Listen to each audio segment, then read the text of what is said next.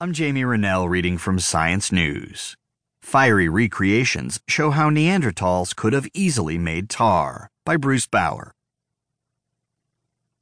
Neanderthals took stick-to-itiveness to a new level. Using just scraps of wood and hot embers, our evolutionary cousins figured out how to make tar, a revolutionary adhesive that they used to make formidable spears, chopping tools, and other implements by attaching sharp-edged stone.